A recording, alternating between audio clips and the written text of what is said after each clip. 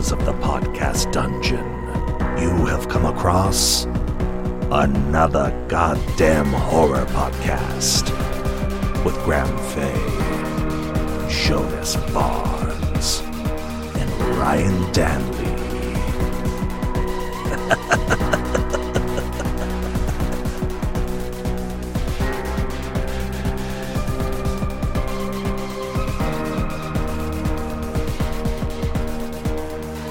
Welcome, everybody. You like my? You like that? You like that? How I held that note? Like I was like, I did. perfect. As you guys, Yeah, like that? Yeah. Like I did. That was a good one.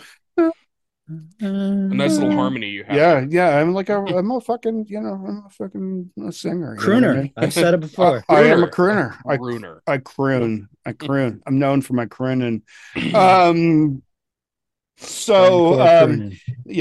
crooning. This is always strange when we do the intro after we recorded. Recorded because I'm like, that guy was great. Yeah. Oh wait, I'm not doing that anymore. It's like talking after you come. It's just like, all right. Like, yeah, all that shit I was saying before. Yeah, I meant it. No, I'm not. That sounds misogynistic. Like, give me a glass of water. That's not what I. That's not really what I meant. Because I do mean it. You're just more enthusiastic beforehand. You know what I mean? I mean, like, of course. Yeah, because then it's like now I just want like a burrito. Let's hang out and watch horror movies. But fortunately, I always have a burrito with me. So, anyways, I'm Ryan. I'm a podcast host.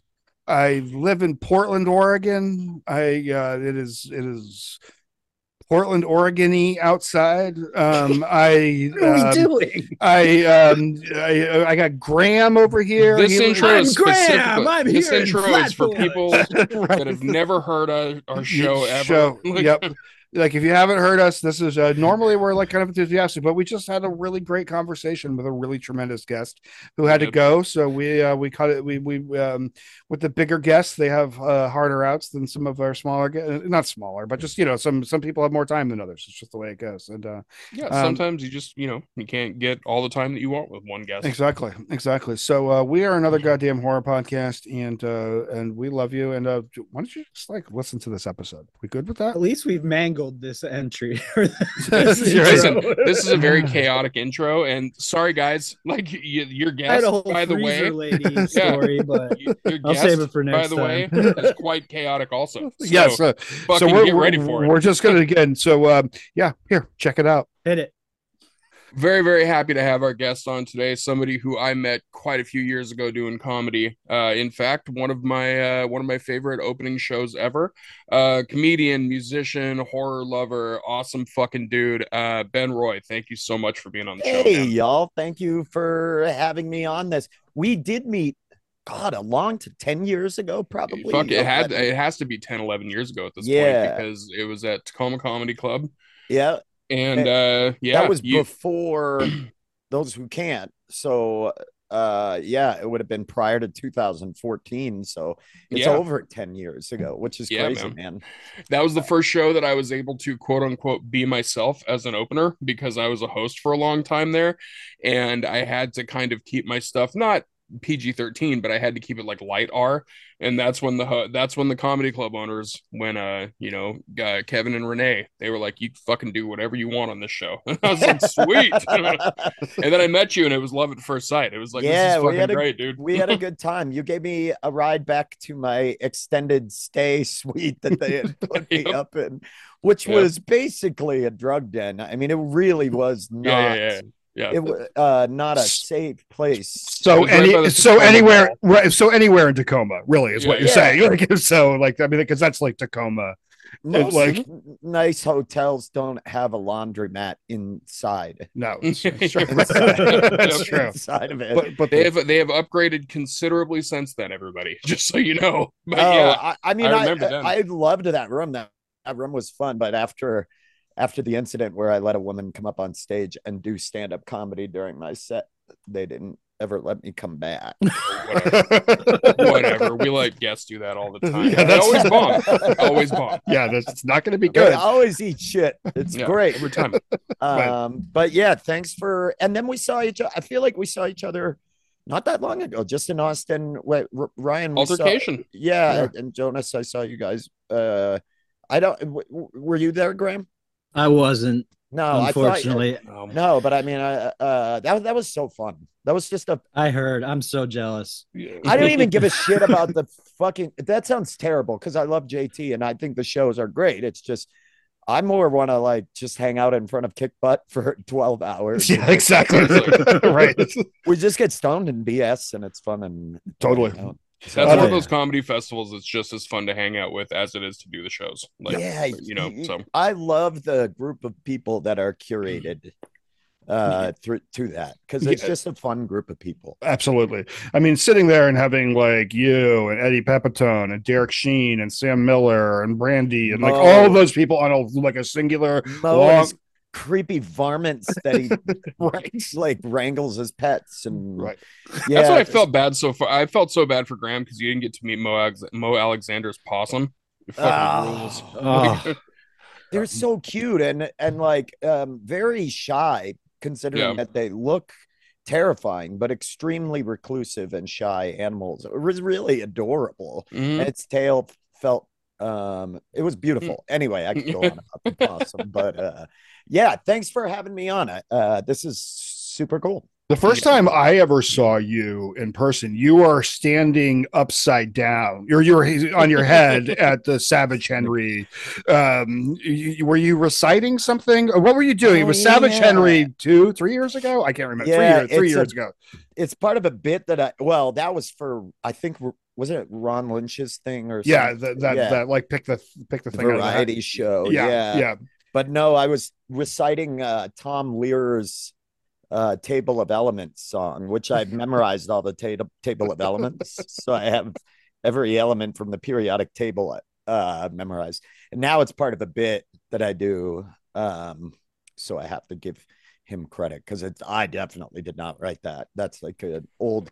Do you remember Tom Lear? Do you guys know who that was? I know exactly who he is. Yeah. It was like you could get his records off TV. Yep. Like Victor Borga and Tom Lear. And so my dad had taught me that song when I was in grade school, and I knew it as a little kid. So yeah, I was doing a headstand while reciting that.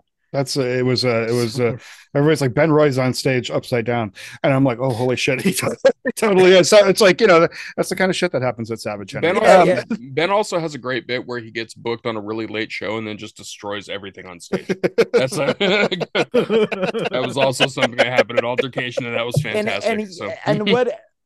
That's a running gag with JT because JT really gives a shit about all that dumb fuckery he puts all over the stage, like he's fucking Coop or something. What like, you know what I mean? The like rat fink skulls and it's all so like, we get it. You're leaning into the devil help. So it just started as me like, because can I tell a quick story about that? Please. Please. So I had gone down there at one time. I was depressed and I was going through a divorce, and JT was like, why don't you just come down here and hang out and we'll just throw you up an Altercation and you can hang out. And so when I got there, he and I had this very emotional conversation about me not knowing where the fuck I am in life and what I'm doing and all blah, blah, blah, whatever. And then, so I do the show, and then in it, I destroyed everything on the stage. I broke all of the props he had on the stage.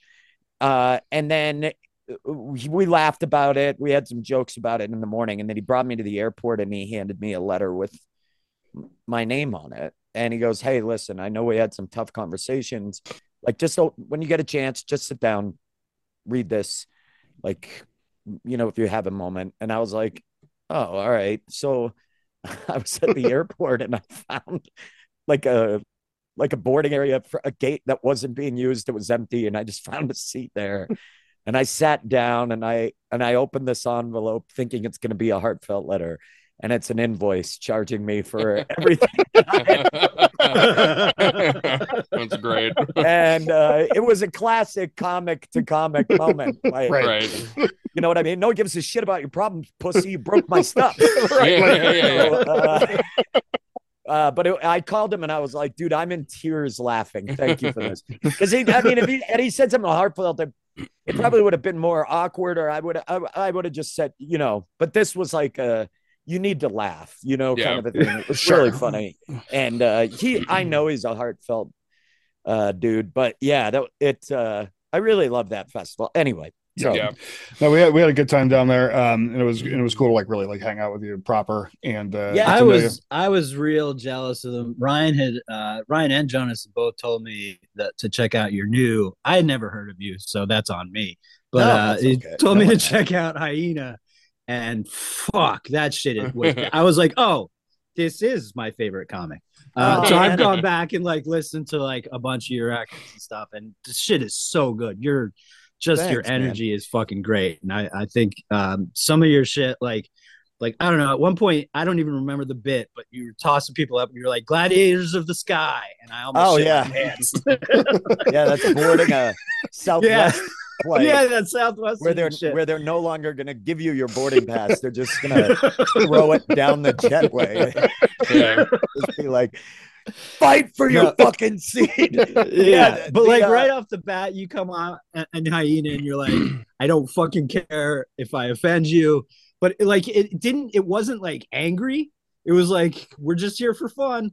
And I mean, part of that was done because I had recently had a guy that like got very upset. I mean, obviously things are super politically charged, and there's a part about my opinions about the vaccine and during that, and I think that he did not, like, this particular person that got mad at me and came up on stage did not listen to the fact that I said, I don't dislike you. Like, I'm not mad at you if you differ in your opinion. I literally say that. Like, I don't think we should be separating ourselves even more. I don't think any good is going to come from isolating a portion of the population. No, exactly. And you kind of go on to do that and stuff, but like through the edibles and everything. And man, baking, I the love marijuana. Oh, me too.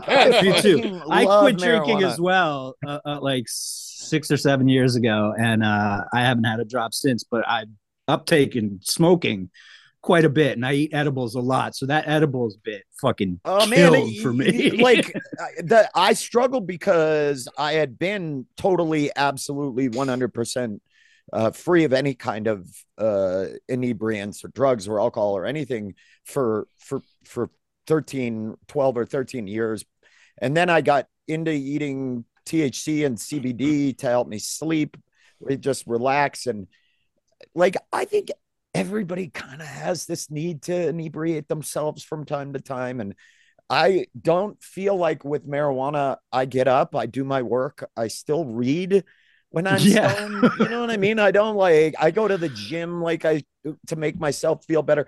None of it is like halting the progression of my life. I don't say terrible things to people. So for me, as far as vices go, it's a fairly low stakes. Sure. Yeah. I have to say this to you, Ben. I think I saw the first time I saw the cracks in that armor of yours, because it was when we were doing the show. Brian Cook was also on the show, and we went down to that fucking arcade bar that was down the street from Tacoma, and they were cooking chicken and shit out in front of the thing. And Brian kept on just egging you on, because at this time you were vegetarian or vegan or whatever. I don't remember which one. I've been vegetarian for a long time. Yeah. And he kept on fucking egging you on and like calling you a pussy and blah, blah, blah. And then you fucking dead-eyed that guy. You gave him the most stone cold, dead-eyed stare. You picked up a full chicken drumstick and you deep-throated that fucking thing. Oh yeah. Took all the meat off of the bone. I'm not it's not as if I'm incapable of eating chicken. Right. Like he like, I love fucking, because I love Brian. I think Brian is so fucking funny. Brian Cook is so funny. Yeah. But like, there's been times where I've been like, you do know would beat the dog shit out of you. Like I would beat you up. Like, and so sometimes when it gets like that, I'm like, but he does, like, that's his way of showing love, and I love him for it because he's so fucking, man, he said some really off things to me, and I just have to applaud it when it's so offensive for you. But that one was just like, I've done that a few times where I'm like, I'll eat it in front of you. I choose. I stopped when I was 19. People think there's like, I don't know, I just didn't want to eat it anymore. And you know, I don't talk about it. No one knows about it unless someone razzes me about it, you know. Right. So I'm like, as a hardcore kid, that as I grew up, I spent like 8 years of my 20s vegan, right? Yeah. And like I love like the hardcore kid vegan because like you come to my house and watch the UFC fight, and I'll have a full spread. And I'll watch grown men punch each other and women punch each other, or them guys punch each other till their fucking eyeballs bleed. You know, I don't care. But then at the dinner table, nope, we're keeping it. You know what I mean? And life is important. It has to be preserved. Exactly. Like, but I think that's kind of the way to be about it. You know what I mean? Like, people are like, oh, people would always be, when they're talking about like, oh, if you want to be, if you want to know if somebody's vegan, just wait till they talk or whatever. I wouldn't tell anybody because it was like my business, and so it's like, so I get it. Like, just do your shit, and like is like, yeah, I'll have my beliefs. I contradict that decision.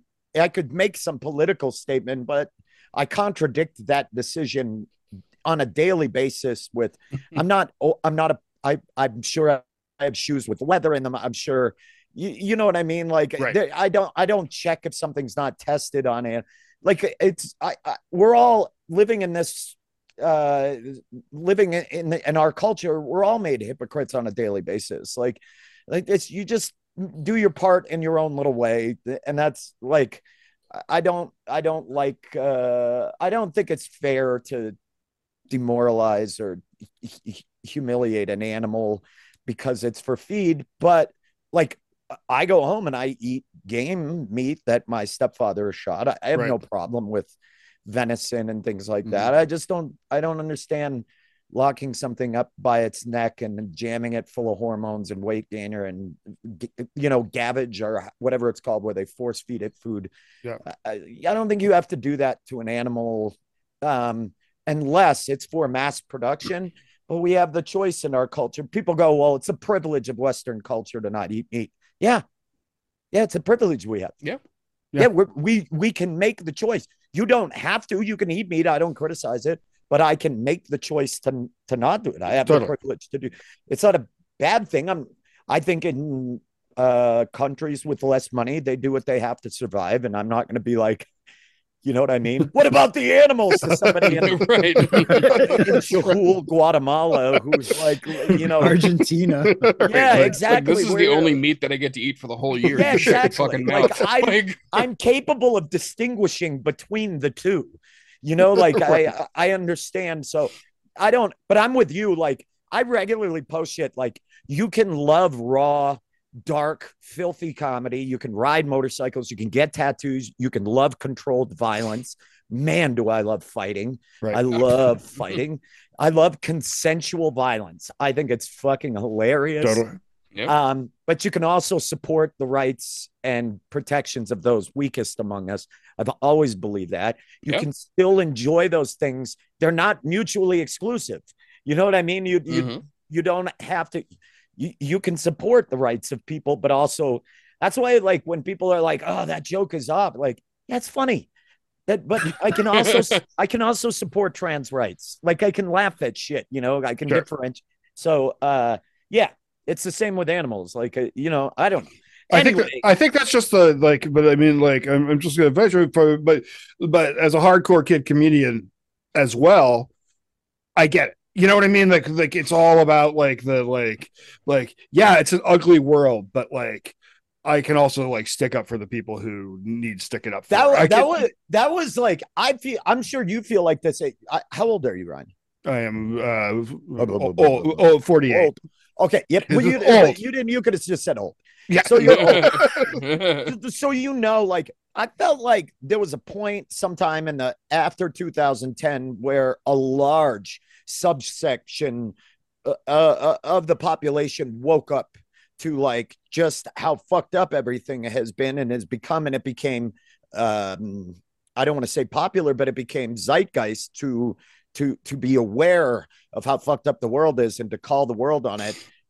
And like there are certain people who grew up like in the punk scene or in the hardcore scene that were just sort of nonplussed by it. We were all just kind of like, yeah, yeah, I mean, it's been fucked for a while. You know? Yeah. Our music has been telling us that for Forever. Forever. Music's been like, it's all shit. It's fucked up. Like, I remember 93 hearing, or 94 or 5, actually, the first like Punkorama CDs and ordering, like hearing Total Chaos, like, right, China, right. And I was like reading the lyrics and I'm like, whoa, like the world, that was when I started reading, like I read like a people's history of the United States and right. Declarations of Independence by Howard Zinn, and reading Noam Chomsky and Ishmael by Daniel Quinn. Like reading books like that as a teenager, I was like, oh, we're fucked. I don't know. I think at that age, I kind of just started writing and thinking from a pessimistic point of view of the world anyway. Like, right. So it's like when people were like, did you know they're doing this? Yeah. Knew about it. Yeah. I've already been subscribing to this. Like cops kill people. Well, I listened to a band. I'm friends with a singer called Millions of Dead Cops for the same fucking. Yeah. You know what I mean? NBC was the shit. And to come out of Texas with a fucking name like that. Yeah. But it's like, it's exactly that. I've had Teflon in my piss since 1984. Right, exactly. I mean? We've all been fucking fucked over by corporate interests for years. That's why what I tried to say on my special was, and we cut it for time, there's a whole section where I say like it gets cut, but there's a part where I say, people are like, why is everybody so vaccine hesitant these days? There's a part that got cut before that where I say, well, other than the obvious that pharmaceutical companies continue to cause pandemic after pandemic and run roughshod over the general population with virtually no repercussions for it. Right. I am fully aware of why I grew up in Maine. Like I watched the opioid epidemic explode firsthand. I lost so many friends from oxy use who were prescribed that shit because they hurt their back on a roof. You know what I mean? Right. Like I watched that shit. I'm aware of what they do, but there is a difference between public health medicine and the business of medicine. And you have to be able to discern the two. And I'm not criticizing I don't know where you guys went on that. I'm not criticizing you, make your own choice. I fully agree with everything you said. I really love the part of your special. Not to give anybody who hasn't watched the special, it's called Hyena. It's on YouTube. It is it's so good. I really strongly suggest everybody watching the 800-pound gorilla stuff on YouTube. It's really at this point, probably in my opinion, the best place to watch. They're cranking shit out. Yeah, and a variety of it. Exactly. Yeah. And they're easy to work. Anyway, I'm like rambling. I'll ramble. So let's go. Okay. Direction you're gonna go. I love it. I love it. Rambling's okay. No, but a part of your special is like you do get into the last note on this is that you say like we said, yeah, fuck you, don't do what you tell me, but take medicine. And like we were talking about medicine. Yeah. like go ahead and take medicine. Yeah, and I agree. Yeah, there's it's okay for nuance out there because there is good medicines out there. I take them regularly, and and as you said, like pharmaceutical companies are as same as shitty as every single capitalist enterprise. They're gonna fucking try to do shit to make more money. Yeah, I mean, like there is, and this may come across as controversial to the other side here, but I believe we started to see it switch from public health directive to the business of pharmaceutical medicine when the World Health Organization is actively telling the United States to not encourage the population to get a second or a third dose yet, while the rest of the world is still waiting to get their first, because the World Health Organization is saying the problem is not under vaccinated people, it is unvaccinated people. So they were telling, but the US is like now commercials and tests you can order and buy online.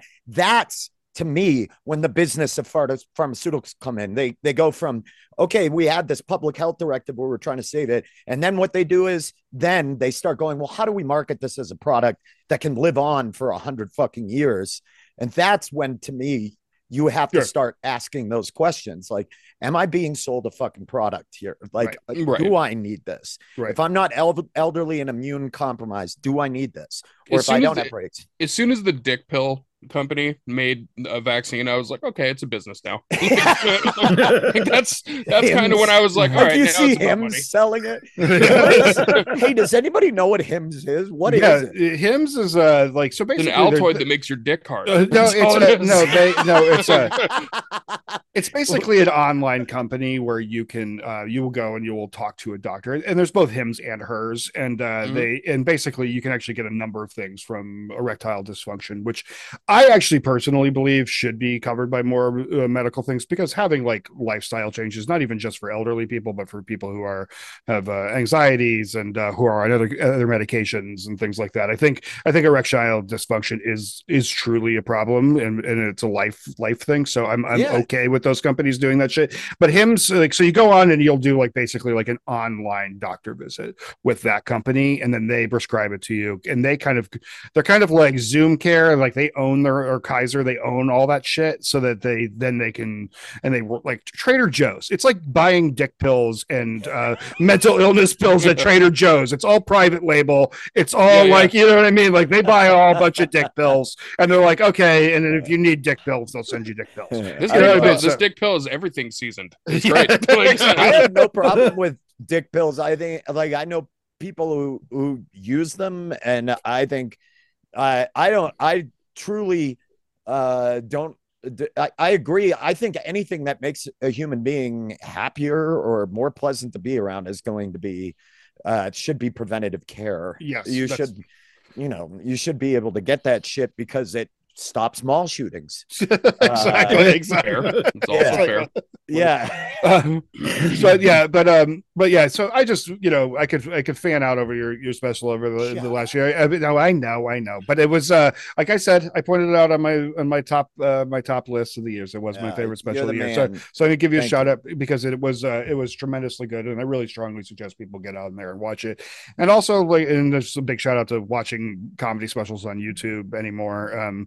Discussing that business side. I was talking with Kyle Kinane one night at a show, and he was just talking about putting his out on there, and just about how it's just kind of the best option for a lot of people now. It's just you can make. It's funny you talked to him about that too, because that was who I had asked about it, and he was like, I would just do it this way, because he's done it, Comedy Central, he's done it, Netflix, he's seen it all, and I think he's right. Like, open platform, YouTube has really proven to be like, they kind of fly under the radar. Like they I don't know. They just exist. It's like a weird bulletin board. You know what I mean? You hear terrible things about Facebook and Google and what Instagram is doing.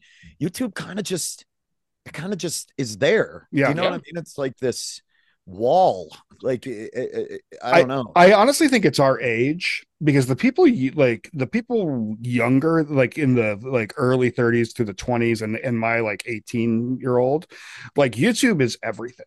Like they watch everything on YouTube, like from like, I'm always surprised like how well this show does when we post it to YouTube. Like, it's just like people like will really come out and watch the shit. Me, I barely watch anything on YouTube. So it's like, that's why I try to remind people that like, yeah, you can watch way better comedy specials than they have like on Netflix on YouTube. And you know what I mean? If you want like real good comedy that right now, you go to YouTube for it. Period. Right. Like, you know what I mean? Yeah. Like if you want everything you want is there. Right. My favorite part is like, I'll be like, God, the fucking algorithm is fucked up. All it does is just shows me like videos of people falling off stuff, people getting hurt, like all of this. And my ex-wife, who I'm still very like close to, she's a very good friend of mine. She was like, but that's all you watch. Yeah. And I was like, oh, I hate it because it's me. Yeah. You're like, I mean, like, it's like people who are like, I hate the algorithm. It shows me all the worst stuff. We'll stop looking at all the worst stuff. It's a mirror. Yeah, right. That's just gonna say, who broke this mirror? Yeah. Why does it look like that? Yeah, why do I look so hideous in its reflection? And that's exactly what happens. I find I'm like Andrew Orbital, a wonderful comic who I do a lot of stuff with, and he and I just started trading videos of kids like falling down slides, or I mean, falling off bicycle, just good fun stuff.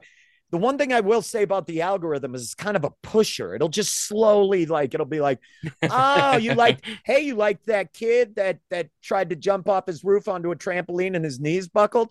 Well, how about a Russian guy getting ran over by a truck? Like, it goes from that to like, this guy died. Like,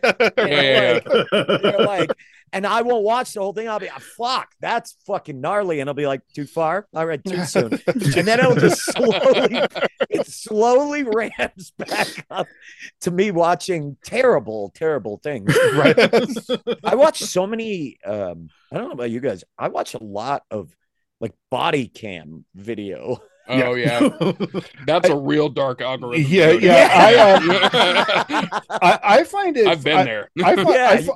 I like, I'm on record, like as a punk kid, as being incredibly anti-cop, incredibly anti police brutality, things like that. Until I watch a body cam of like a middle-aged white woman beating up a cop, and then when she gets tased, I'm like, yes. So sometimes it's like, the one I've been watching so much is cops confronting people impersonating cops.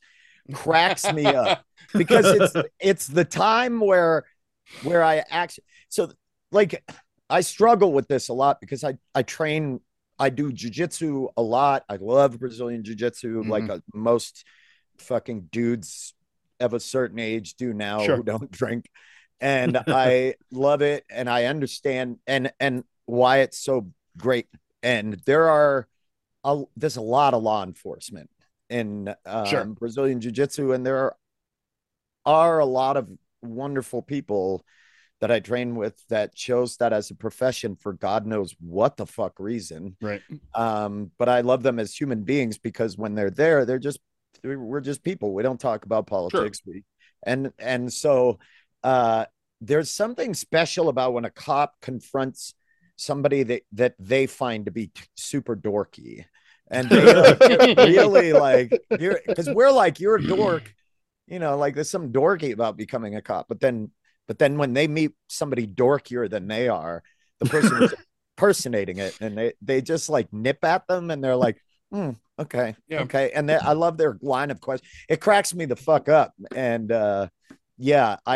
it's a beautiful thing. Anyway, we could go. There should be a podcast about what the rabbit holes people go down. Oh God, yeah, exactly. No, there really should be. What rabbit holes are you all on right now? Because I'm on some special ones. The YouTube thing that you brought up is interesting because that's how I find most of my horror trailers. Like, I legitimately will start one trailer of a horror movie on YouTube, and then I'll just let YouTube do its thing. And then the next thing you know, it's like an hour and a half later, and I'm like, holy fuck, I know about 50 more movies now. And now I have to go down these routes. Like indie ones, or like, oh yeah. Where are your, let's talk horror, because I love this. Where do you think the best horror movies are coming from right now? Country or? Yeah, country. I mean, I would say myself, I would go South Korea. I think South Korea has made the best, and probably maybe South Korea. I really like what Indonesia's doing, like with like the Satan slave stuff. Amazing. And there's one other movie from, I can't remember off the top of my head, from the same guy from Indonesia, which is pretty cool to see movies from there, and they're very good. But South Korea is amazing, and of course the French. The French. I'm super into Spain right now, actually. So, just really with and like Argentina and stuff, like When Evil Lurks, The Elderly, The Passenger, who we had the director on. Rules. Yeah. Yeah, and those are really, because there's something, I don't know, they pull me in because of the culture. Like you can feel the culture more underneath it all, and that just feels really that cool adds to me, a little bit new. of like a foreign kind of eeriness to it too, sure. But also it's also just fascinating, and I love that shit. But like I just picked up the first New Zealand horror movie ever made, called Death Warmed Up. It predates Bad Taste by 3 years, and that shit is great. It's just this like weird like zombie monster mashup thing. It's great. I love that kind of shit, the real independent too. And like independent any country, I think, is where it's killing it, actually. Yep. My current horror rabbit hole is unfortunately extreme horror. So like I'm this is what I mean by that is I'm pushing my horror tastes to the utmost limit of what I can. Because there's a lot of stuff that I've seen that is like a lot of older, like quote unquote extreme horrors that I've seen that I was always interested in. And I like the very independent nature of those films because first off, they're not going to get a big budget because they're fucking crazy movies. But also like, it's like me trying to figure out like what people are trying to make as art. You know what I mean? Right. Whether it's like crazy B-movie extreme or whether it's like wildly realistic extreme. But the point I'm making on that is that my brain is a fucking mess right now from it, and I'm all for it. Like I think I'm into it. So I mean that's like a. So we had your listeners probably don't know because it was super culty, but we had a TV show called Those Who Can't, which was it's a badass show, guys. And it was we played terrible teachers in a high school, not a terribly new premise, but we had a lot of comedians. We tried to cast mostly comedians, stand-up comics as like faculty in the show, and every year we did a horror episode. That was a thing we always had fun doing. Rather than Christmas, we did horror episodes. So became like the first season's horror episode was like a kid is like an angry student is stalking us and has locked us in the school after hours. And then the second one is a POV where we actually shot everything as if we were wearing GoPros, and Bobcat Goldthwait directed that. And then and then the last one was like a cabin in the woods horror where we so we all got really, because it was really Andrew and one of our writers, this wonderful writer named Joey Slayman. Joey, she was like really into horror films, and so pushed us into doing a lot of horror spoofs. And man, we had the most fun. Those were we looked forward to those episodes. Even if we were trying to be genuinely scary, it was fun. If we were trying to be campy and hokey, it was fun. If we were trying to be gory, it was fun. It was all fun because we talked about this. Jonas, we were talking about one of the movies. I'm probably jumping ahead. This is good. No. Go. Okay. But you were saying I could defend the movie Malignant. Yeah. I could make it. I loved Malignant because I think comedy is a part of, and I love how it had that twist, like a fucking Dusk Till Dawn twist, where it goes from being a really actually frightening jump scare psychological to completely over the top fucking weird bonkers. That fight thing that like it was like basket case John Wick. Yes. That's fucking perfect. And I saw that and I laughed. People stood up and laughed out of the theater. I saw it in the theater and people twice in the theater. It was so awesome. Fucking funny to me because it was so fucking. There was a part of it when the reveal came that the director had to know, like tongue firmly pressed against every single person in that prison cell scene. every single person was straight out of an 80s fuck movie that was like Chained Heat or something like that. It was 100%. And then it was just like, as soon as that scene happened, anybody that already wasn't on board of the fact that this is clearly an homage to like 80s horror and like Giallo and stuff like that, I was like, how the fuck don't you see that now? And then that whole scene happened, and it was just like, I wanted to stand up and applaud just for that scene. Yeah, like, exactly. It was so good. I got hit in the face by something at that scene that flew over everybody in front of me's heads. Like it skimmed over them and hit me. And I was like, I started laughing. Yeah. I was like, this is so good. And people were like, fuck this shit. And they got up and walked out, which I guess if you're not a fan, but like, when I was a kid, going to the video store to Video One in my little town in Winthrop, Maine, a very little town, that was a window to the outside world. Movies were a window to something I couldn't access because I lived in the middle of nowhere. Sure. And 4,000 people in my town, which was, we were the biggest town around. And so like going to there and renting horror movies was like, that we used to like love that. I remember seeing like all the prom night movies. Mm-hmm. I loved like Hello Mary Lou, Prom Night 2, full bush scene. Hell yeah. And like there was humor, there was nudity, there was gore, there was jumps.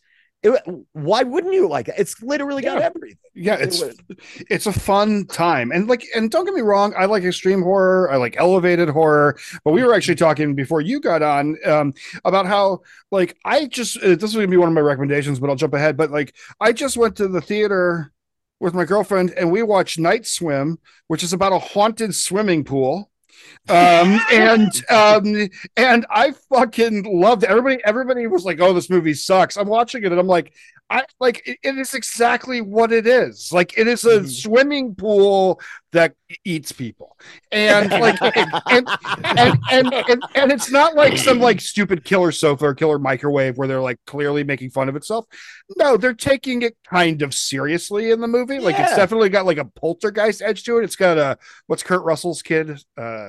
Wyatt Russell. He stars in it and stuff like that. And like the fucking swimming pool, like no spoiler alert, fucking like possesses people and shit. And like it's fucking great. Like that's what I wanted. We left there. We had a fucking great time.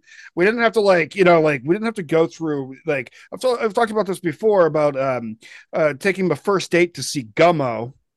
One of my favorite movies. Yeah, but like eventually, but I don't want to take a first date to see Gummo or Hereditary or anything like that because those are quiet rides home. You know what I mean? And you don't want the quiet ride home. You want the like that was awesome. Oh, how about the swimming? I fucking loved when I was a teenager. I loved Harmony Korine, and I loved I loved Gummo far more than kids because that was where I fucking grew up, man. Like I don't think people understand like that we roamed amongst pedophiles, like people who were. Augusta, Maine, the capital, is a very dark place. And they released a lot of the people from the state's mental health institution into the street, into Section 8 housing. And as young skaters, we bought pills and drugs off these people. Mm-hmm. And man, when I watched that, I was like, I've seen some version of everything in that. Yep. Some version of everything in that. Whether it's people having sex with people you should not be having sex with, whether it's whipping and torturing animals. Mm-hmm. Man, there were kids that did that shit that I grew up around. Like, fuck. Like, there's a guy that I grew up around, like, that ended up becoming a horror writer. His name's Glenn Rolfe. We played in bands together. He's always publishing these books, like novels, like horror novels. He's really into the deep underground horror novel scene. And Stephen King bled into everything that, sure. You know, I mean, like, and I know like Stephen, liking him is like probably liking the journey of, you know, no, Stephen King fucking fucks. Yeah. I mean, like, I think Stephen King had like everybody was like saturated with King at one point. Everybody was like, oh, it's just Stephen King. And a few of the movies just weren't like, right. Really but I think everybody's kind of swung. He's turned out to be like sort of like a pretty decent person, like, you know, like arguing for the right shit. And B, like, like his shit has always been fucking good. I don't care what anybody says. Like, it's always been good. Legitimately. So, when I was in high school, I ended up going to a vocational school just because regular school was very difficult for me to stay focused, as I'm sure it was for all of you. And that's why we got into punk and hardcore and whatever. And so I went to this vocational school, and thankfully, one of the great things we had was a multimedia thing where when you got into that program, you ran a local cable access station as a high schooler. You actually did programming, you ran cameras, you like filled their time slots of, like, you know, you'd have those boards that would show community meetings or whatever on this channel 7 on cable. And so we ran that, and the guy that ran it produced Graveyard Shift. That was his like, oh shit. And cool. So he was very close to Stephen King. So Stephen King came in 5 or 6 times when I was there. Nice. And the most unassuming, kind, he would call, he'd be like, hey, is Bill there? And I'd be like, yeah, can I tell him who's calling? He'd be like, this is Steve. He always called himself Steve. And when he would come in wearing a flannel, always had a bunch of pens and pencils and a spiral notebook in the front pocket, big square glasses, could not have been. You would have never guessed that this was the guy who changed horror novel writing, like who brought it to the mainstream, like you know, the biggest selling, like he was the, I don't know, he's the slayer of, you know, he was the guy that brought horror to the masses. I think of, like, at least literally. I mean, like, it would be impossible to like deny like his impact on books, on movies, on just horror and storytelling in general. I mean, like, I love Neil Gaiman, but Neil Gaiman writes like he's Stephen King. I mean, like, like, so we're not even just talking about like influences, and that's no disrespect to Neil Gaiman, because Neil Gaiman is a brilliant, fantastic writer, fantastic. But I mean, but like, you're reading it, you're like, it's pretty Stephen King-y, but like, and I think like Stephen King's like kind of like the Ramones, and which is funny because he loves the Ramones. Is that it's like it's still poppy enough, like it's like horror with like the pop thing, and it's like kind of one of the reasons he didn't like the Shining movie is because he wanted it to be more fun. He wanted it to be a story about a family struggling, not this like dark enterprise thing. And like I love the Shining movie. I love Kubrick, that's why, but I don't like it as a Stephen King thing. I love it because it's Stanley Kubrick. He like the version that was on TV like 10 years, 15 with years. The dude from Wings. With the dude from Wings and Rebecca De Mornay. Like that's the version he likes. That's just his shit. You know what I mean? He likes like he likes Creepshow, and he likes like, to me, any of the ones that he's liked have been shit as adaptations of film, because it shows that Kubrick has had an eye as a filmmaker. Sure. And that's a totally different medium. I think Kubrick knew that to tell a story that was compelling to everybody as a movie, you had to make it truly unsettling. And I think The Shining was that first movie, that like horror movie that I saw that scared the shit out of me. Like, actually. That's also why you have to respect Stephen King for one thing, is that he did like an entire closet full of cocaine, made one movie, and was like, you know what? I'm going to go back to books. Like, he just like, he tried it once and he was like, not for me. He fucking knocked it out of the park with Maximum Overdrive. Maximum Overdrive rules. I love Maximum Overdrive. Hell yeah. And I thought Cujo was a fun adaptation of the book. I thought that movie was fucking terrifying as well. But growing up in Maine, horror was because he's on the tip. He's Maine's son, you know, like, and then just across the border in Laconia, New Hampshire, you have G.G. Allen. Right. And you have the mix of, and those people come from northern New England because it is a very dark place. Sure. It is very dark. And so when we all gravitated towards horror movies when we were kids, because I grew up in Vermont. Yeah. Yeah. Oh, I mean, you look like a scum punker from the Northeast for real. Yeah. Like that's what people in the scene look like. Right. Like it was like, I felt like out West, it was low cut Vans and shorts and t-shirts and like bleached hair or colored hair. But I feel like back East, it was because of the bands. It wasn't, the Descendants, who I fucking love. It wasn't necessarily Black Flag, or even as you got later, Pennywise and all of these kind of Fat Records style bands. What we had was the Pissed. We had Os Rotten. Right. We had, you know what I mean? We had for sure the Ducky Boys, and it was very either scum punk, street gutter punk, or it was working class oi skin stuff. And then you had Gigi, who God, the blast radius into Maine. I mean, I saw so many fucking gnarly things at shows. So yeah. I mean, people jamming mics in their asses. Anyway, I grew up in, I'm originally from Bridgeport, Connecticut, and then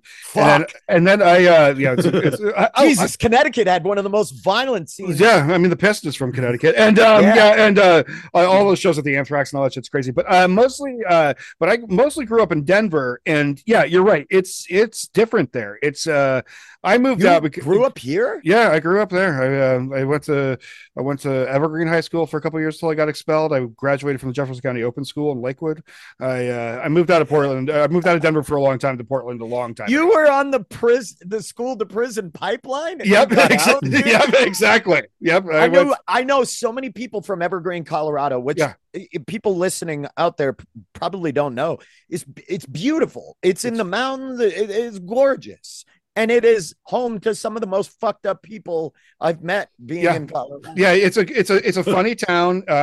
It's a weird skate punk town. Yeah. And there's a lot to it. It also has a ton of privilege and a ton of very terrible issues. But that's so funny. I dated somebody for a while that was from there, and the stories she would tell me, it's just crazy. Anyway, that's so funny. Yeah, I was expelled from that high school for no shit for wearing a Public Enemy t-shirt. That's a whole different story. But you are absolutely correct. I mean, the Southern California influence on Denver at that time period was huge, and so really what you saw was the Epitaph Records, all those bands came to Denver as their first stop out of on the way to Chicago and everything. The Offspring, I've seen the Offspring 19 times in Denver. No Effects, saw them on the Sold Out tour. All those bands, and I mean, in my heart of hearts, I've never liked a lot of that stuff, but in my heart of hearts, I've always been a New York hardcore kid. But I liked a lot of that stuff. I did too. Listen, but back east, it was Fleas and Lice. Right. You know exactly. what I mean? No, totally. It was bands like that. I was blank 77, and then once the hardcore scene took over, God, we've turned this from a horror podcast into a hardcore. Sorry, it happens. But there is a very heavy crossover there. No, I think, I mean, we've had a lot of hardcore people on and talked about, we've had Billy from Biohazard, and we have he's great. And he's exactly how you think he's going to be. Terrifying. We just had Jerry A on from Poison Idea, and you know what I mean? And there's there is a ton of crossover in music in general. And I mean, you're going to be pretty hard pressed to find people in hardcore bands or metal bands that aren't horror fans too, for whatever reason. If you are a fan of that, now I think you can be a horror fan without being a fan of that stuff. But it's very hard to imagine somebody who's I love King of Punk with the fucking scraped with a fork stomach cover. And I don't really like to watch horror movies. I just don't. I just don't think. You know what I mean? I was just in Generation Records yesterday, and downstairs they have all the metal, punk, hardcore shirts, and then a whole section for just horror movies. Because it is all about embracing the dark side. Yeah, exactly. Yeah. Truthfully, the shadows. Yep. Honestly, Ben, if we weren't hard crunched for time with you today, this could be a 2.5 hour episode. Oh, dude. Just like splitting it between. That's why I'm saying, just tell me to shut the fuck up. I want to big up your spells. Oh. Spells fucking rules. Horrifying band, terrifying. No, but while we're on music, Staying In is the new Going Out is fucking, I love that song so much. And I've been listening to like a lot of your stuff lately, and it's got I hear a lot of Vindictives and Boris the Sprinkler. Oh man, I'll take that. we like started that band for the same reason people started ska bands. It was like, how do we just have fun and not take this so seriously? And then I end up writing stuff that sounds happy and upbeat, like Staying In is the new Going Out, but is really about like my crippling anxiety. And I'm a shut-in. Like I don't, like being around people is difficult, and I think like, that means a lot. I like getting recognized more for the band more often now. It's happening more often. And I was in Green Bay on tour with Off With Their Heads. Fantastic band. Fucking love them. Yep. Yeah. And Ryan is, if you ever want a great interview, so funny. Hey Ryan, if you're listening, please tell him. I mean, he can email me back. I have emailed him because JT. Anyways, we can. I'll tell him because he's just like he's a big comedy nerd, big movie nerd, and when I was on tour with them opening, like doing stand up, I was at the merch table and somebody came up with their phone back to me, so I couldn't see it, with their husband, this woman, and she was like, "See, I told you it's him." And I'm thinking it's about those who can't, because that's 9 times out of 10 would get recognized from. And I was like, yeah. And then when they turned the phone around, it was a photo of Spells. Oh shit, and that's awesome. Like, we've seen you at Fest. You guys, you're awesome. And I almost started crying. I'd rather play music more than act or do stand up. I love both of those too as well, but music's just so much more fun. It kicks ass. But let's talk the movies, because we do only have a okay. All right, so Jonas keeps trying to get us back on track. And listen, I like I said, man, did you shut your dumb fucking mouth? Daddy and his friends are talking now. Anyway, is he always like this? Like, I know it's terrible. It's terrible. It's usually Ryan that does this shit. I have to step in. You know what it is? I see his posts on Facebook, and they're long-winded and they're self-righteous. They are very up my own ass. And I didn't see this coming. Just the guy that just wants to get it right back on the rails. Yeah, it's like normally I'm the rails guy. So I mean, like, but it's going off. Both these guys are like in their own fucking shit, and I'm over here like, let's wrap this up now. Okay. So like, if you like, now so we're talking about a brain fart. That's now you're like, great now. So if you're gonna go watch a movie tonight, what are you watching? Are you gonna pick something from A24? You gonna do something like that? What are you most likely in the mood for? You like myself are somebody who struggles with anxiety, and that can go either way for me. Sometimes I can lean into it with like a fucking anxious thing. Sometimes when I'm really upset, I like listening to Blood for Blood because they're upset too. Sometimes when I'm anxious, I like another anxious movie. It's like more cocaine calms you down sort of situation. It's like, so or are you I'm gonna go ahead and fucking do we're going to watch some Shaun of the Dead and fucking chill. I think if I'm going to turn on something at night, usually I read. I tend to read more, but I think if I'm going to watch something I don't really watch movies all that much. I watch a problematic amount of fighting, like horrific. UFC and PFL. And then I watch just enough competitive grappling to dry every vagina within 100 of my apartment. But if I were to turn on a movie, I tend to watch like stuff that's like I like that movie. Everything is Illuminated. Did you ever see that with the? I haven't. And it's a fantastic. It's weird. It's avant-garde, kind of strange. Sure. I tend to like stuff like that. Horror movies. We were talking. I went and saw Lamb in the theater, and I fucking loved it. That's right. What I liked about it, because I'm a huge Western movie buff as well. What I liked about that movie is that the landscape was a character in it. Mm-hmm. And I like horror films where the isolation and the deserted nature of it is part of what also makes it as terrifying. What's that movie with Sam? Was it called Moon? With Sam? With Sam Rockwell. Yeah. I really liked Moon because I thought the isolation is what made it even more fucking terrifying. So I tend to, when I watch scary, like horror films or psychological films, I tend to watch things that go to that place of isolation. I don't know why that. Yeah, I even found that with my brain is drawing the one about the family in the 1800s, The Witch. The Witch. Yeah. I liked The Witch because they felt so isolated. And I think that's why The Shining was so terrifying to me, was the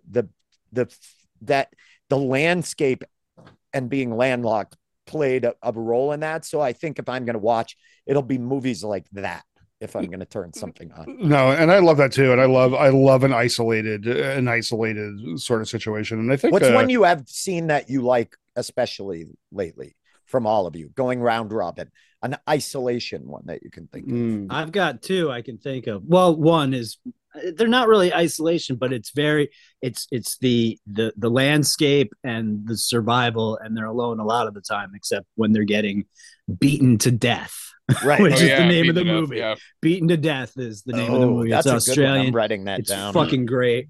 And then as far as landscape, the Argentinian movie When Evil Lurks, that the country there that's filmed is fucking gorgeous, and the backdrop to such a crazy possession, brutal film is really incredible to me. But I don't know. Every time I think of like isolation, I think of Alien, and that's not really isolation. No, but that is an isolation movie. Yeah. Terrifying because it's space. It's exactly the same, like there's a camping. This movie sucks. Objectively, it sucks. Right.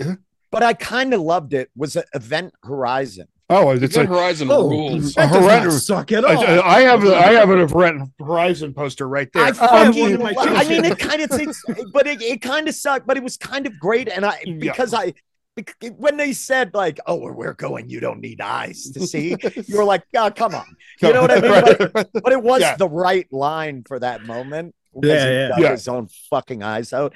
And man, did I love Event Horizon. I thought that was another one where it was like isolation. Like, holy fuck, you're in the middle of the vast expanse of space. I love movies like that because I go to that place like if I was trapped there. Jonas, you're up. Next question, because I'm writing these down. Mine actually, I will throw one of my recommendations out right now because I just got this and revisited it, and it's the movie Bug. Whoa, I've not seen that's that. A good one. It's from 2006. It's got Michael Shannon and Ashley Judd. Shannon. It's a fucking isolation horror for sure because almost it's like math movie, horror. Yeah, almost the entire movie takes place in a motel room between those two, and it's them having a paranoia horror about bugs under their skin, and it's from William Friedkin, and it's fucking awesome. Oh, I'm gonna check that out. I've not seen that. All right, Ryan, you're up. I'm going to go Witches in the Woods, number one, because it's just they get stuck and it's kind of a snow situation and you kind of don't know who's who and what's going on. So Witches in the Wood, kind of an underserved movie, but it's just the kind of shit I like. The Lodge The Lodge is really great. And then I'm gonna go. I liked The Lodge. Yeah, I mean it's not like a fun movie, and a lot of people like picked it apart, but like it's also like I don't know, like it's just. But I liked it. Yeah, I liked the it. Same way, I liked it. I liked it too. And then lastly, I'm going to go. I mean, I just watched it again because I watch it all the time. Is 30 Days a Night, and it's really just like because they just have nowhere to go because they are snowed into the town. It's dark for 30 days. Yeah, and there's fucking vampires I love that. and like it's a great comic book series. Read the graphic novels. Read the trades. They are all very good. Even the new stuff. The crossover with the X-Files, very good. It's also a great name for a absolutely 30 Days of Night. Yeah, totally. So those are my three. I mean, besides of course the Thing, and besides the the Shining, you know what I mean. Like those are all also excellent. Mount Rushmore films. Yes, exactly. So Ben, we only got like 10 more minutes with you. Yes. So I actually do want to hear your answers for our Sinister Six. So Okay. I think Graham should jump into that. All right. We're going with the new Sinister Six. Okay. Chucky or Pinhead? Oh, is this to me? Yes. Yeah. Oh, Chucky. All opinion questions. Chucky. What an asshole. Chucky's a stand-up comic. Yeah. I'm telling you. Like, Absolutely. I think for me, the Child's Play films are so fucking stupid and great, and they hit me right at the right age. Chucky, arguably the best complete horror franchise that there is. Yeah, yeah, it's ridiculous. It's so good. Well, they saved it too because like the last four of those movies have been absolutely fantastic, super fun, self-aware. Like the energy is really great, campy, fun. They fucking like nearly revived it and made it better than it would have ever been. So yeah. And it was right at the time that like Teddy Ruxpin and all of these, like, it was a perfect like epiphany of something to write a film about that was in the public consciousness at that time. Totally. Sure. What was it? Was it My Buddy? Yeah. My Buddy was like another doll. Yeah. And then he's a good guy. Oh, are you asking? Was it the Buddy? My Buddy was like that.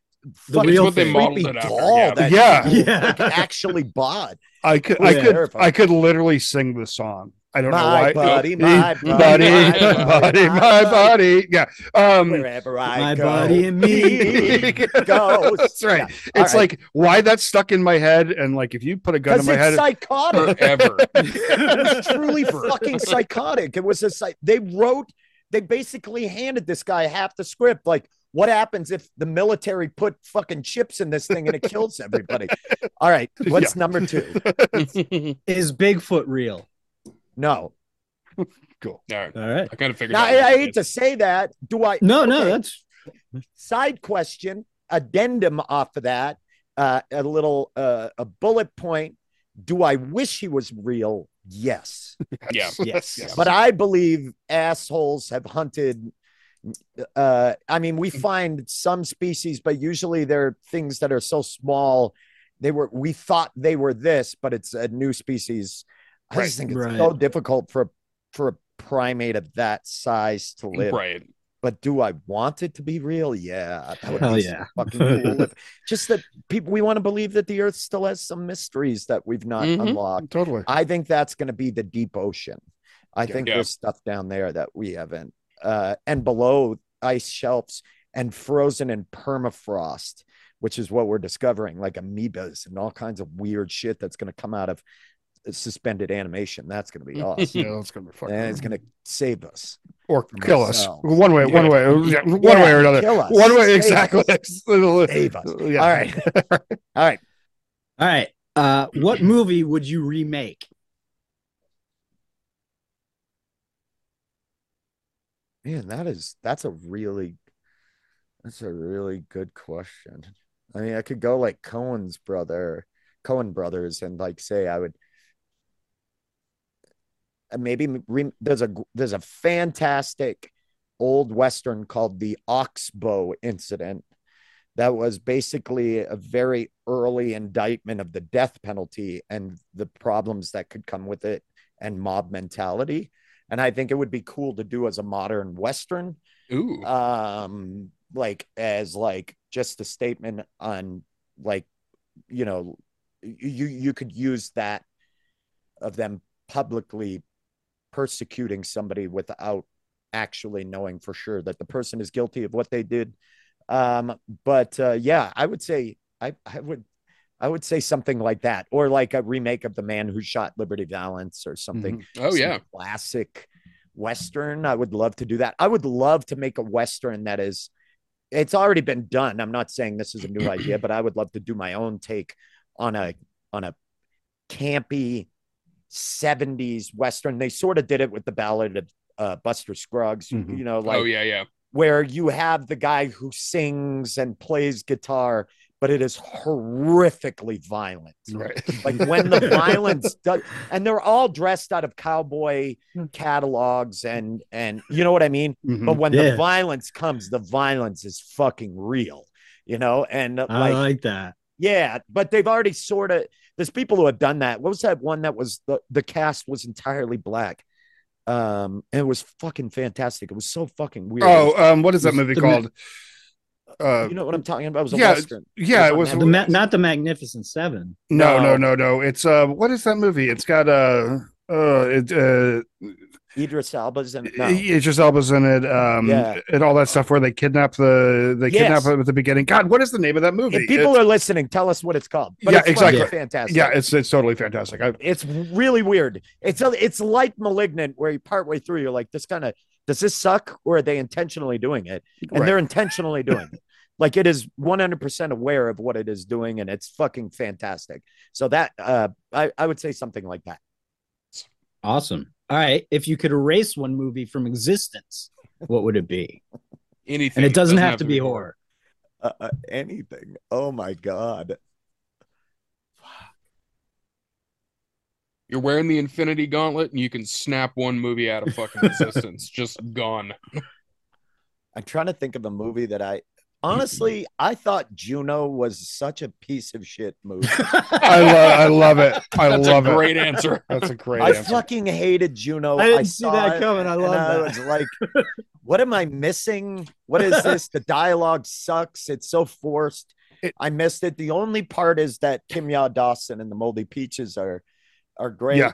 But otherwise, I just thought the rest of the movie was like an aberration. It's like all those end of Gen X-ish movies that came out during that time period are all pretty bad when you go back and look at it. You know what I mean? There was like some sort of like false like white lesson to learn, you know what I mean, like about like growing up, you know, right? Like, and like it's just Reality Bites is still kind of more solidly, I'm talking like Beautiful Girls, Juno, a little bit of Ghost World, like when they were still trying to be arty. Yeah, but what's crazy is they made Ghost World, but to me a better movie in that like genre or that style no one knows about. It was made by Steve Buscemi. The movie Trees Lounge. Yeah, Trees Lounge. Oh yeah. I loved Trees Lounge. Yeah, but Ghost World went a little too like, yeah, exactly, 90s art film. Yeah, and exactly.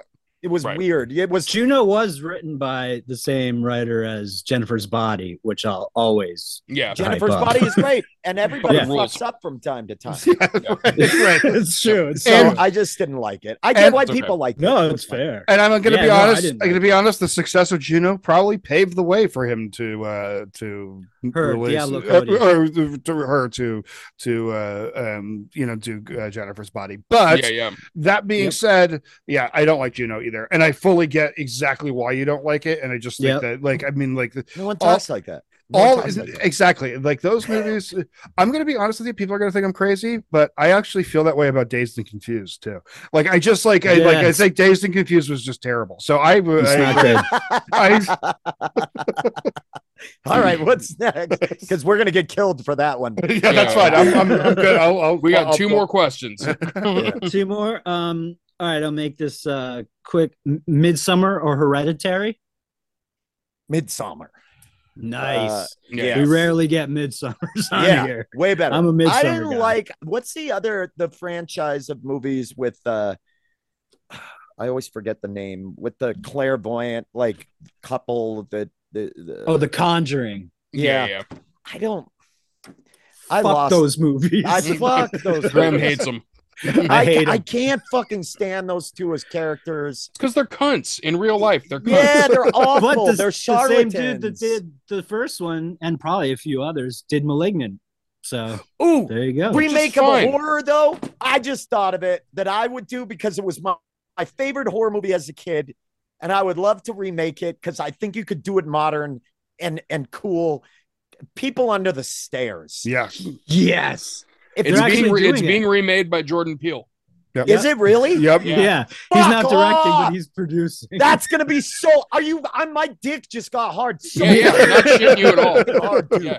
Oh my god, I fucking love that movie. And there was a message that landlords are fucking terrible. Yeah. And they're destroying like great neighbor. Fuck yeah, that's great. All right, never mind. And you know what I said that at the beginning? Jordan Peele and I. Pretty much the same person. Yeah, pretty much. I thought we were having Jordan Peele on. You know what I mean? Like, it's like, oh, all right. The last one.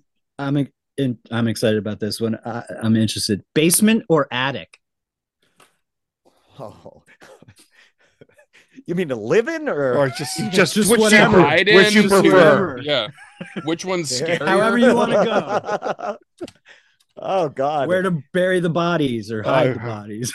This is the answer you're going out on, Ben. I would say it's got to be the basement for me. Right. I don't know though. That's the toughest question. I'd say it's probably the basement. I actually wanted to write a bit about how every teenager at some point during their upbringing had come up with the brilliant idea that they were going to move to the basement if they had one. And then when you move down there, you just realize all your shit's wet all the time. Right. Like everything is, but it's not fully wet. It's not enough to dry. It's damp. It's damp. You know what I mean? Yeah. And it's not fully damp to the touch. Like it doesn't come off on your hands, but it's when you're underneath it, you're like, I'm hypothermic. Like something it's off about the smell and the way. So I would think it has to be the basement. And I would think if you're burying bodies, you wouldn't do it up in the attic because it would leak through everything. I don't know. I feel like they find lots of bodies like in the attic. Like people wrap them up and stick them up there and then they dry out. I mean, I feel like it's like because it's a bad place to put them. Yeah, they turn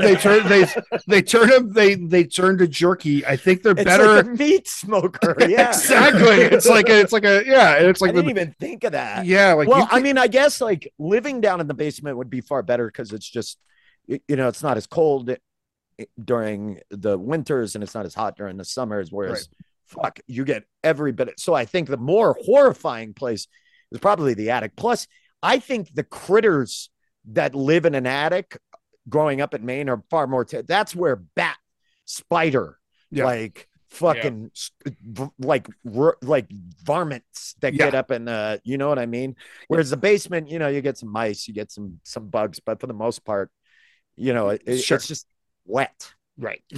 Sure. All right, Ben, we love the shit out of you, man. And I know you got to get out of here. And we're going to have you back for round 2. Please, let's do this. If you guys can do it at this time, let's do a round 2. Let's keep talking. But I doubt your listeners are going to want that. Oh, they will. No, they will. I think people are going to be like, this guy's voice is. But I love this. And I love just.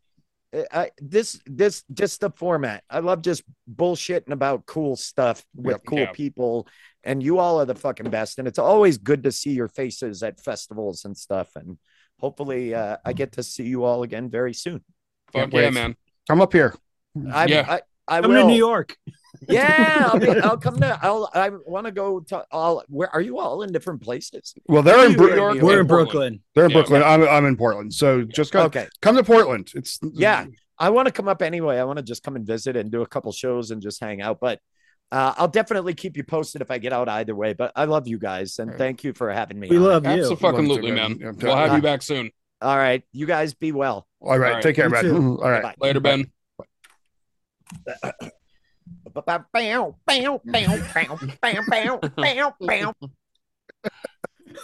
Ben Roy is the fucking coolest. He is really the best. Yep. Like that was awesome. Yeah, I could talk to that guy for probably We could literally talk for 3 hours with him minimum. Yeah. Like it would fly by. He's like, and the funny thing is like what I love about Ben is for all our listeners is that's who he is. This wasn't an act. You know, some people that's 100% him. And he is like that on stage. He is like that in person. He is like that. Like when we were hanging out in Austin, he'd look at me and he'd be like, "So, do you think I should go get Panda Express?" And I'd be like, "Yeah, Ben Roy, go get some Panda Express, man." Like, yeah, I think I am.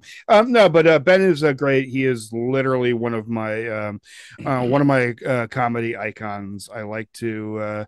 I rarely tell people how much of fans. Although we do fan out on this show a lot. We do. Yeah, and I love it. But like, so I'm not going to. Did you guys hear our Bomani J story episode where we literally kissed his ass the whole fucking time? We're just like, oh, did we like this? And then we like that. But I really feel that way about Ben as somebody who has a similar background and a similar worldview as Ben. I look up to him a lot in what he does and his accomplishments. I think his comedy is fucking super honest and it comes from a super good place. And he is one of those very, very rare comedians that Kyle Kinane's another one who really just is really just that's just who they are in person, and they're able to just really I think all of us comics are looking for that. You know what I mean? Like, this is me, and like my stand-up is me, but it's like an extended version of me. It's still it's still like a little character. You know what I mean? But Ben, man, like he just gets up there, and I actually think on stage he's more him. You know what I mean? Like he's as somebody who has known Ben for a long time, I can tell you guys that the person that you just heard on the podcast and saw on the podcast is exactly the same person that you will see on stage.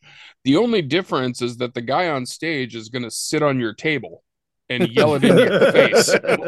Right. So he's that guy, and that's just him. And like, honestly, I was not even just saying it because he had a limited amount of time with us today, but absolutely we're going to have him back like soon, because he is one of those dudes that we can just talk to. And I think all of our listeners here, you guys are going to love him. Like, the more you hear from him, you guys are going to fucking love the shit out of him. And please, after you turn this off, go to YouTube. If you haven't watched the Hyena stand-up, it's my favorite special last year.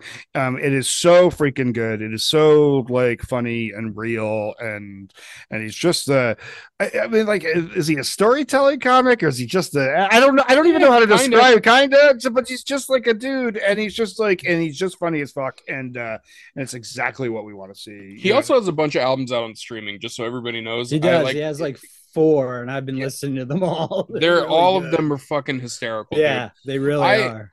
When I this is something like a little inside baseball thing for people that don't know about comedy stuff. When you open for a comic, like a lot of times they'll just give you some of their merch. Like that, just, like if you want a t-shirt or a fucking CD or like whatever, whatever the case is. I can tell you that most of the time I'll pop the CD in, I'll listen to it, and then it never gets seen from again. It goes into a fucking box or something like that, because we live on the internet now. But for years, when I moved from place to place, I still kept Ben's CD, because I fucking didn't know if it was going to be on streaming. And sometimes, like, they just, for whatever reason, like, record companies and shit and rights and things like that, they just don't translate sometimes to streaming. So I kept that thing. And it's because it was such a good album. Like, and that was 10 years ago. And to this day, a 10-year-old comedy album from him is still better than half of the shit that you hear today. So absolutely support him, man. His band, his comedy, and yes, absolutely go. Yeah, dude. Listen to Spells. Also, for sure, go watch his TV show. It's a bummer that it didn't get renewed for more, because it was such a good show. It's called Those Who Can't. It fucking rules. So definitely go check that out too. It's also got like Rory Scovel and a bunch of other really great stand-ups who are also not even just stand-ups, but also like good people. Yeah. You know what I mean? Like people that like, because believe it or not, in stand-up comedy, as much shit gets talked about stand-up comics, 90% of them, especially at that level, are actually pretty cool. You know what I mean? It's just unfortunate that the 10% that are pieces of shit just happen to smell really bad. So like unfortunately it gets more coverage than they should. And I'm not going to name any names, but I will tell you, in the big comics that I have met who are at a level like Ben Roy and Derek Sheen and Brian Posehn and Kyle Kinane and all those guys are all fucking legit. Like, I mean, Kyle Kinane will like just come to a comedy show and like watch your set and like just like talk to you afterwards. And you're like, and it's like weird, like in the length of time that I've known him, like just like he's like, oh, hey, what's up, Dan Lee? And you're like, you're sitting there and it's like, you know, like, hey, I'm proud of my comedy and I do a lot of great comedy, but still like being in the presence of those people is still a thing, you know, and you know, like the Eric Bergstroms of the world, and just the really people I consider great. And all those people have been like, it's just nice that like comics are still comics. You know what I mean? Like comics are still like, they still fucking hang out at comedy shows. They still fucking sit there and talk about shit. They still like, I mean, even Jerry Seinfeld, still kind of a comic. Like he'll still like fucking like hang around. You need to hang out in New York more because that is an inaccurate statement. Okay, all right. I'm actually getting it off of what you told me, so that's why I said it. But anyways, so that's why that motherfucker moved out to the Hamptons. Well, of course he moved to the Hamptons. He's got $1 billion. What are you gonna do? Like rent a fucking? Yeah. I mean, he comes in and he bumps hosts and he does his same fucking thing that he's done for the last 20 years. See, he called the cops right now. You hear that shit in the background? I'm talking shit. Would it be hilarious if Jerry listened to this and now he's like, fuck that, I'm never doing that show now. Oh, you know what I mean? Like, you know what? It's fine. Jerry, come on here and defend your honor. I'm just saying. Well, I mean, of course he's gonna bump a host. I mean, if it's all about the crowd, if a fucking Jerry Seinfeld shows up, are you not gonna put him on? No, that's not what I'm saying. What I'm saying is that he comes up and he's not a comedian anymore. Like the difference between him and a Kyle Kinane, and yes, this will be shit talking on Jerry Seinfeld. Sorry, Jerry. But this is the difference between him and a Kyle Kinane. Kyle Kinane will come to a show. He might not actually bump somebody, but if he does, whatever, he'll sit there and he'll fucking talk with you and hang out and he'll do shit with you after the show. He'll actually pick your fucking brain as a comedian and he'll have a conversation with you.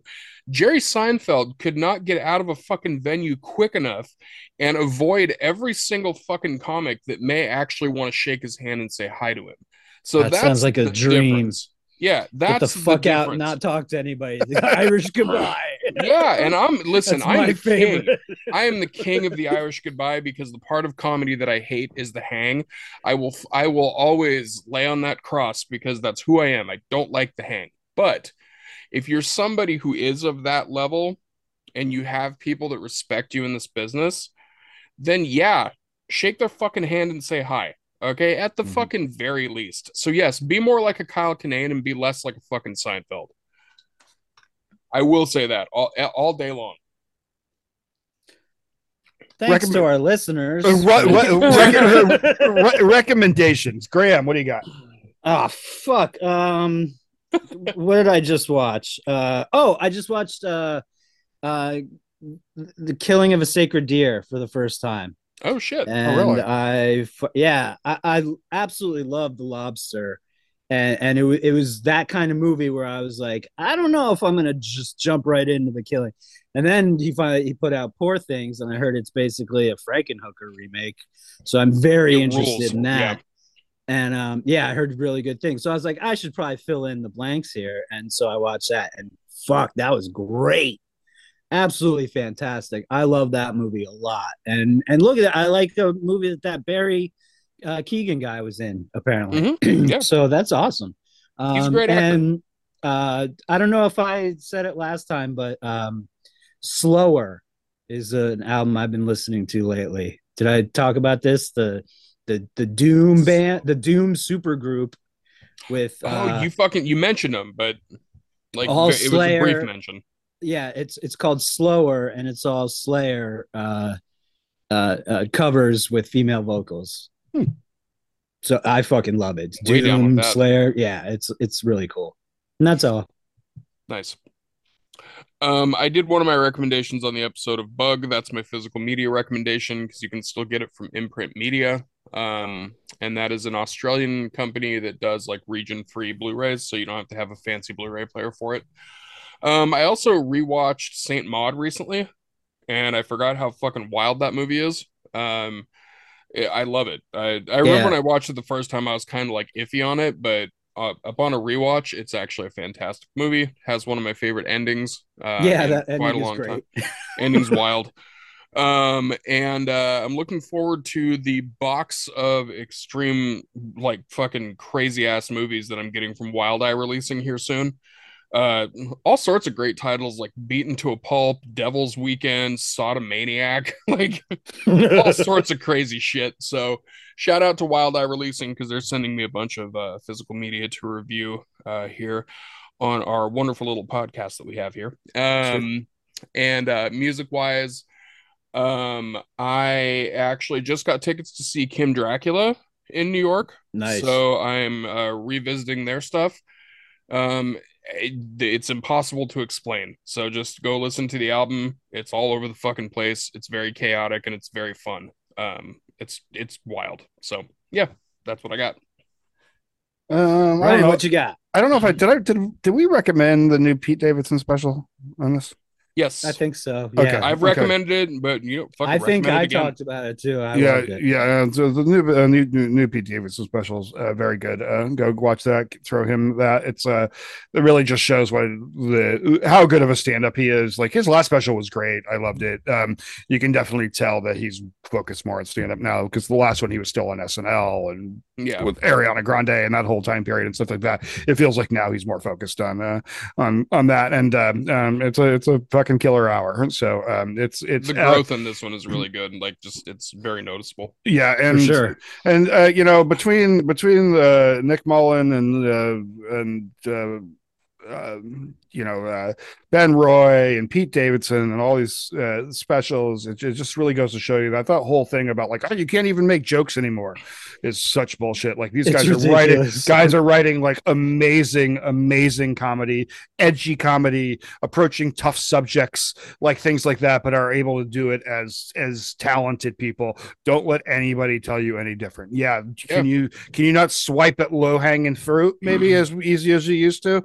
That's a good thing. You know what I mean? And you watch Pete Davidson talk about fucking, people fucking his mother the whole time. And it's funny and it's great and it's not comfortable. And it's like, you know what I mean? He makes a joke about himself doing it. Yeah, exactly. Like I'm taking one for the team. So Pete Davidson, fantastic special. Really appreciate it. I'm going back and watching all the. So I loved the first season of True Detective, right? Yeah, loved it. I heard the second season was so terrible, and I am not a Vince Vaughn fan.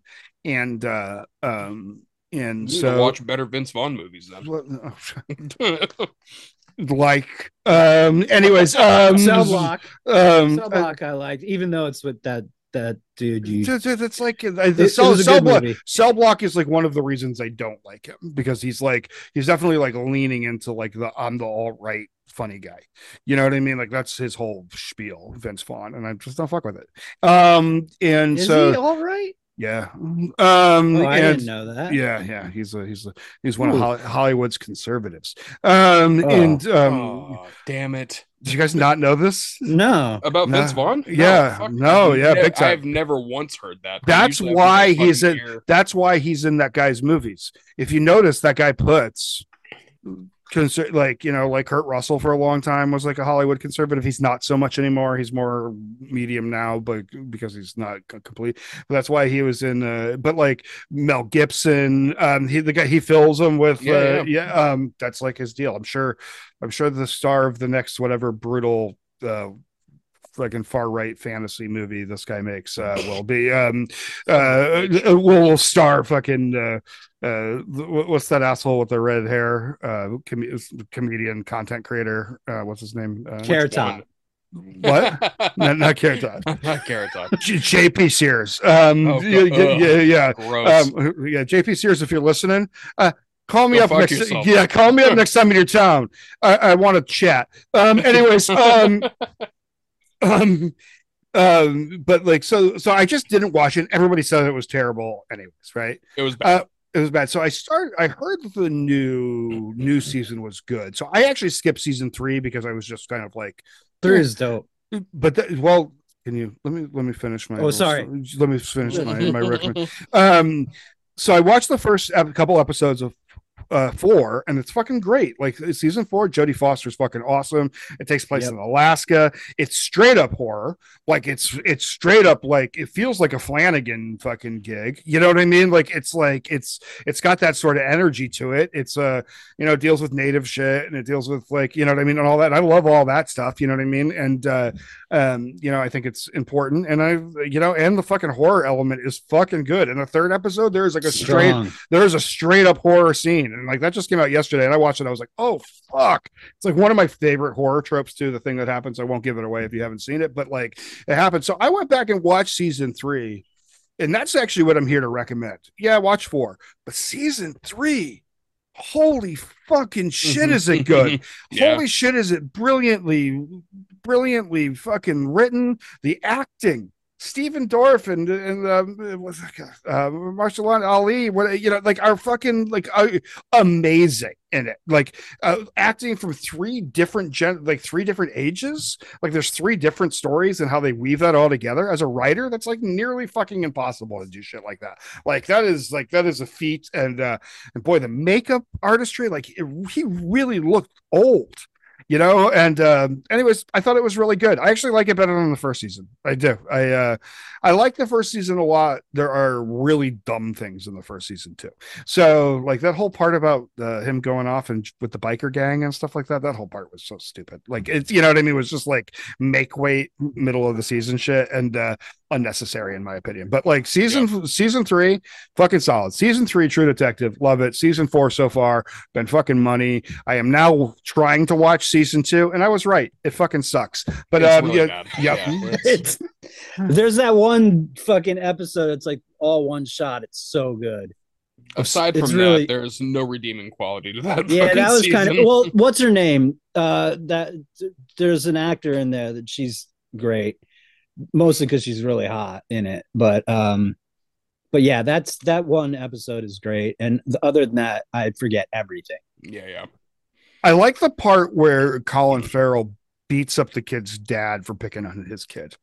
Like that part with a pair of brass knuckles. He comes over and shows up at the house and beats the fuck. Because like that is literally every dad's fantasy. It is. I'm just gonna show up to the kids who are mean to my dad and beat the fuck out of their parents. You know what I mean? Like, and so like, yeah, so I'm into it. I want to thank all of our listeners all over the world. You guys are fucking amazing.